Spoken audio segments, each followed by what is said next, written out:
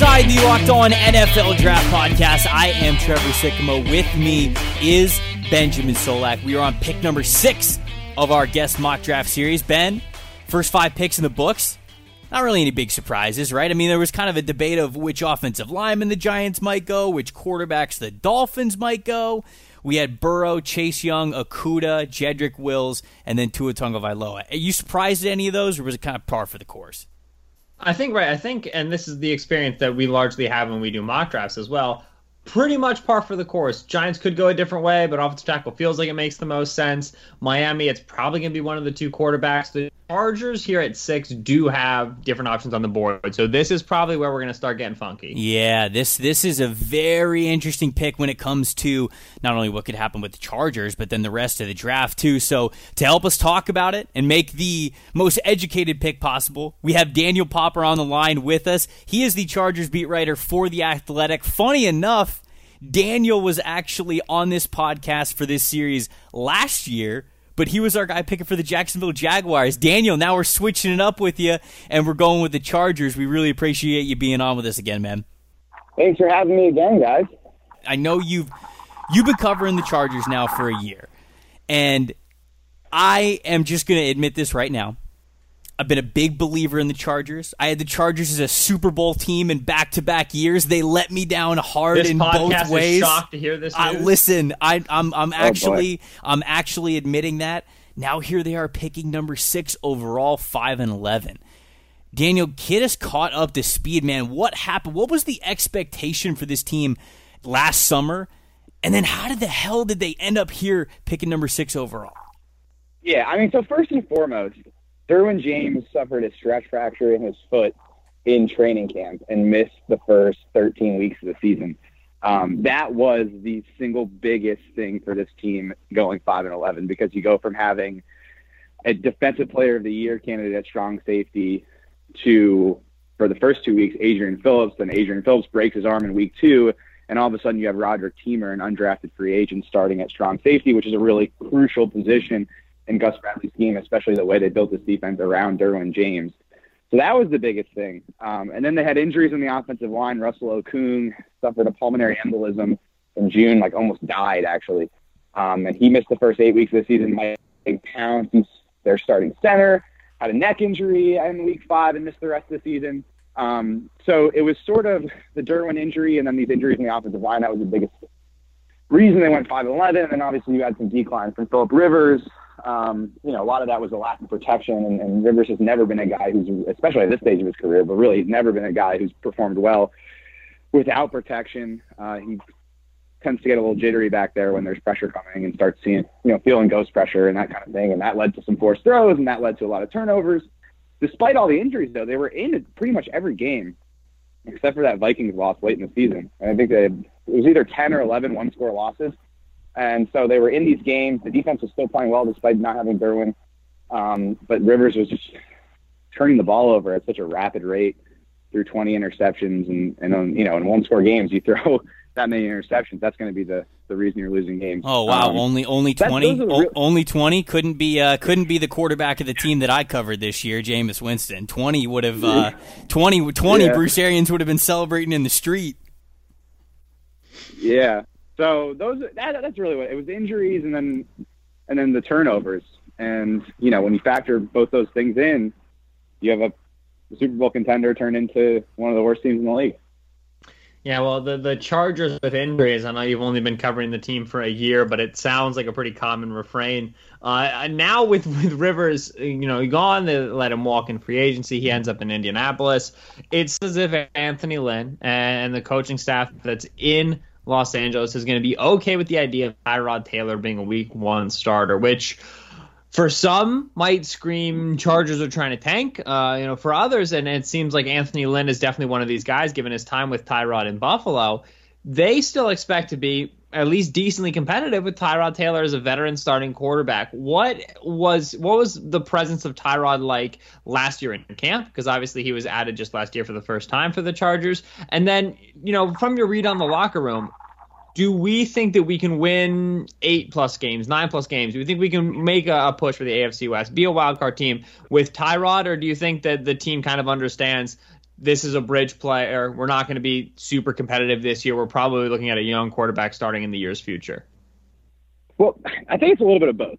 Like, Philip was on his last year of his contract, and so Tom Tosco went out, saw that Tyrod was available, knew that he had a relationship with Lynn from their seasons together in Buffalo, particularly 2016 when Lynn was the offensive coordinator, and thought, okay, let me sign Tyrod Taylor to a 2-year deal, and if Philip Rivers declines and doesn't have the season we expect him to, now we have a starting quarterback on a reasonable contract for 2020 that we can turn to, and then if we end up picking high, we can get one of these quarterbacks because everyone looking at this draft class has known there's going to be some pretty good quarterbacks available for the since last spring, obviously. So it made sense. He signed a 2-year contract, and now he's the perfect bridge for the rookie that I believe they'll end up drafting this year. I mean, at the same time, they do believe in him. Like, they do think that he is a starting caliber quarterback. They do believe that he can win games, and Anthony Lynn particularly more than anyone else believes it because he did it when he was the offensive coordinator in Buffalo and then later the interim coach in 2016 before he took the Chargers job. There's familiarity there. He does a lot of the things that Anthony Lynn wants to do. One thing that Lynn really wants to do is, not necessarily overhaul the offense, but add a lot more quarterback movement, a lot more play action, bootlegs, that kind of stuff, things that has worked well for him in the past as a play caller that he just wasn't able to do because Rivers is not mobile enough. So I think it's a little bit of both. From a roster building, sort of big picture perspective of the general manager, Tom Telesco, this is a perfect scenario for him to now go get his rookie quarterback and have a talented quarterback on a rookie deal, which is what every general manager is dreaming of. And for Lynn, it's a guy with starting experience who does a lot of things that he wants to do and does a lot of those things well. So it's a little bit of both in my mind. You say they like Tyrod Taylor. I don't disagree with that. I think there's a lot of truth in that. But do they like him better than Cam Newton? I know that the Chargers were heavily involved in the Tom Brady sweepstakes, end up falling up short in that regard. But then all this craziness happens with Cam. Cam gets released, and everybody starts talking about, the Chargers. He'd be a perfect spot for Cam Newton. Then he obviously trolls the world and puts out the picture of him and Tyrod working together, which I absolutely love when athletes drive fans insane when they do stuff like that. But to kind of a serious note, how realistic is this Cam stuff? We hear secondhand news, if you will. We're living in a Madden world where it's like, this guy's available. Let's just pick him up for this team. But I'd love to hear from somebody that's really covering the team closely. Is this something that they would consider bringing in Cam Newton, or is it just a national media narrative that's blown up? So it would be, in my opinion, it would be organizational negligence not to be looking into every single quarterback option available to you. Like that, and Tom Telesco is that kind of decision maker. He's extremely pragmatic. So you can bet that he's going through every single option and did this before free agency to see, okay, what's available, what makes sense from a cap perspective, and go from there. The tricky thing with Cam is, and this is sort of the hypothetical I keep posing, is like, what would the situation be if there was no pandemic and all these guys could get the physicals with the team doctors and there weren't any hindrances to that? That's the biggest issue with Cam, because like right now you can't get a physical. You can't bring Cam Newton in front of your team doctor and get him assessed to the point where you feel comfortable giving him the amount of money that he's going to command on the open market, which is why I think he ultimately is going to have to settle for less money, because teams just can't confirm the necessary things, medically that they need to confirm. If we didn't have the pandemic going on, I think the Chargers would be much more interested in Cam Newton. But right now it's just a huge risk. If you can't check every medical box that you need to, you can't give that guy $10 million a year or whatever he's going to command. And like, you look at what, some backups have signed for this offseason. Marcus Mariota signed, at $9 million in average annual value. You'd expect Cam Newton to be in that camp, in that general ballpark. Are you really going to give a quarterback that kind of money if you can't confirm that his health is fine? And, Adam Schefter's on Twitter, tweeting that he's all cleared medically and that people in the, Cam's camp have cleared him medically, but like, you're running a multi-billion-dollar organization. Like, you need to confirm this stuff yourself. And that's why I find it hard to believe that they're going to bring Cam Newton in. Tyrod's already under contract. He's going to be on the team in 2020.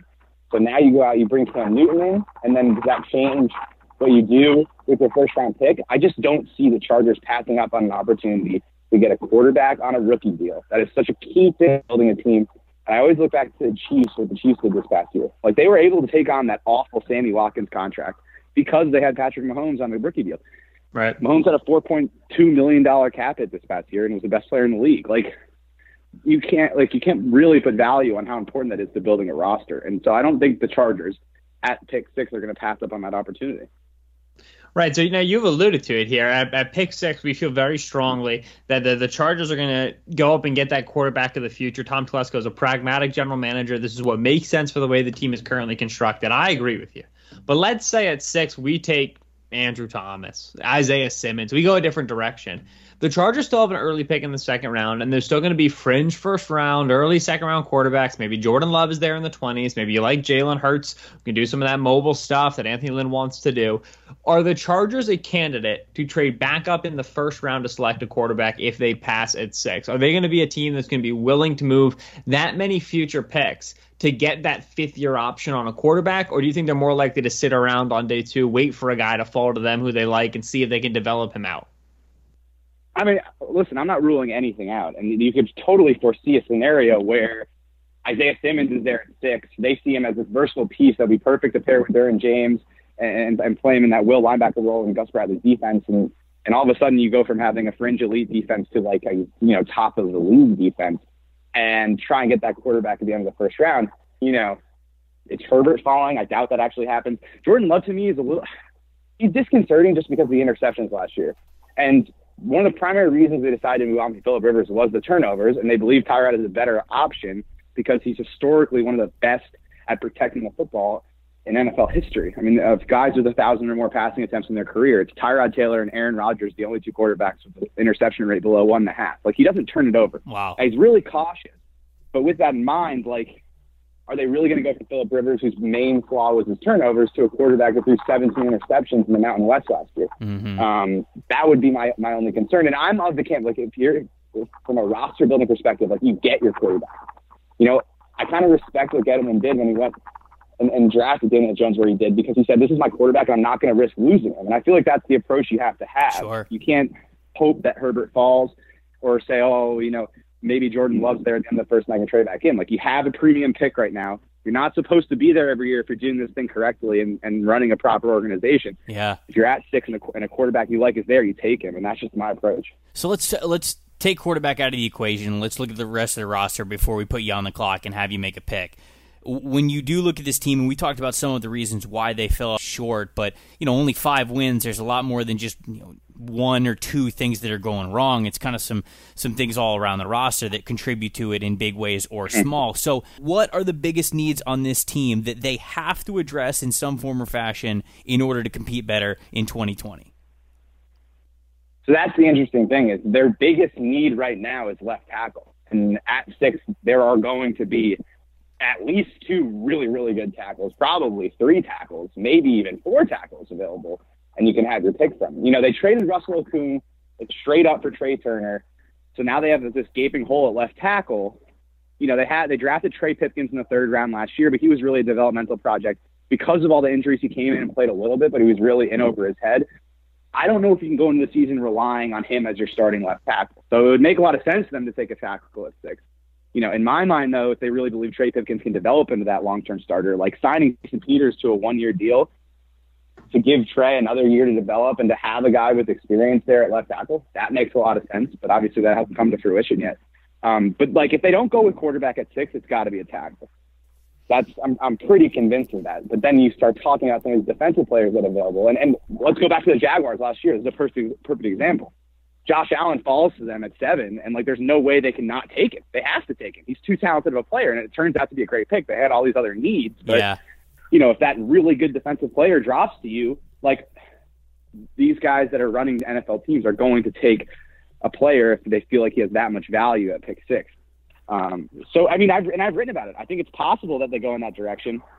But I think that the chances are pretty slim. I think it's either quarterback or tackle. And when you talk about needs, left tackle right now is number 1 on the list, even more than quarterback, in my opinion. Ben, can you imagine? All right, Ben, can you imagine real quick Isaiah Simmons and Derwin James on the same defense? Right, people say this. And what would we do with ourselves? What would that? Right, people like that would be insane. It wouldn't be insane. It wouldn't be football. It wouldn't be human. We wouldn't even recognize what was happening. Yeah, it'd be on like the a field. different game, dude. Yeah, but let's talk about the pick at 6 because it sounds like quarterback's going to be the desperate need, and that's what makes sense given how this free agency period dialed out for them. Obviously, the big one remaining on the board is Justin Herbert. So I want to hear your pick, who it's going to be at 6, and if it's Herbert, we talked about having a more mobile quarterback. We talked about Phillip Rivers and protecting the football or having a more turnover-prone season. Some of the issues of pressure that Phillip Rivers had, and obviously Herbert has some issues when he gets pressured as well. What does he bring to the Chargers that you didn't get previously with Rivers? Why does he fit for Anthony Lynn if Herbert's the pick at 6? So yeah, Herbert's the pick at 6, and ultimately it comes down to mobility. And that's one of the things Justin Herbert does really well, and he's going to be able to do the things that Anthony Lynn wants to do. You know, my only concern with Herbert at 6 is that is he going to be able to command this locker room and command this huddle? We talk about Keenan Allen, talk about Mike Williams, talk about Austin Eckler. These are guys with big personalities who have proven themselves in the NFL. Is Justin Herbert the type of guy that's going to be able to get into that huddle whenever he comes in, whether it's week 5 or whether it's 2021, and command the respect of the locker room and command the respect of that huddle? That would be my only concern. But from a physical tools perspective, from an intelligence perspective, there's a lot to love about Justin Herbert, and he fits very well into what Anthony Lynn's trying to do. And the one thing with that whole commanding locker room and huddle, Tyrod Taylor does that. He has the respect of those guys in that locker room 100%. I can guarantee you that. So it'd be interesting to see how that dynamic plays out.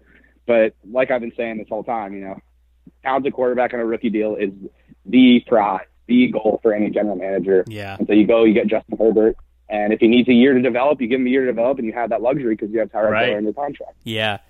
All right, I got 2 quick follow-up questions. One, if Tua was still on the board, and it was Tua and Justin Herbert that were here, would you have taken Tua? And do you think the team would be more in on taking Tua? Yes to both. I would take Tua, and I think the team would take Tua as well. Okay. So I would, if I was running the show, I would be trying to trade up. I'd be targeting the lines at 3, this is I'd be perfect trying to trade up. because that was my second follow-up question. Because even going back to the Daniel Jones point that you made with Dave Gettleman, if you are in a situation where it's quarterback, like you've got to get the quarterback, and it sounds like, you know, sure, they're comfortable with Tyrod Taylor, but it's not like they're trying to make him the future. And so if that's the case, and you know you got to get in front of the Dolphins to probably get Tua, do you think the Chargers are really looking at trading up to 3 or 2 even? They have to. You have to be at least inquiring about trading up. My issue is, can they put together a package that's better than what Miami can offer? Right. And now the answer to that question is no, because Miami has like a million picks in the top 100. So like, the Chargers have their 7 picks. They don't have any additional picks. They didn't get a comp pick, so they don't really have a lot of draft capital to work with. And there's no real scenario where they can put a package of draft capital together that's better than what the Dolphins can offer. The only thing you hope is that the Dolphins have Herbert and Tua rated equally, and they don't really care, and they sit at 5, and they sort of let the Chargers move up to get their guy. I think ultimately, you know, the Jets gave up 3 second-round picks to move up from 6 to 3 in 2017 to get Sam Darnold. It's because of the way the market is set up right now, because of how many picks Miami has. Like, I think it's going to take more than that. And as I alluded to before, Telesco is such a pragmatic decision maker and rarely, if ever, overpays for anything, whether it's on the open market or in trade, that I don't imagine that he's going to give up the necessary capital to jump Miami, which is why I think they'll end up sitting at 6 and taking whichever quarterback falls in there. Daniel, that was awesome inside info, man. We really appreciate you getting us caught up on the Chargers and the potential draft strategy, and obviously making Justin Herbert the pick here at number 6 for our guest mock. Thanks so much for joining us, man. Thanks for having me, guys. Number 7, Carolina Panthers. Man, what a pick this is. We talked about the Chargers being an important pick. Carolina can go a million different ways. I'm excited about that. You guys keep it locked right here on Locked On NFL Draft.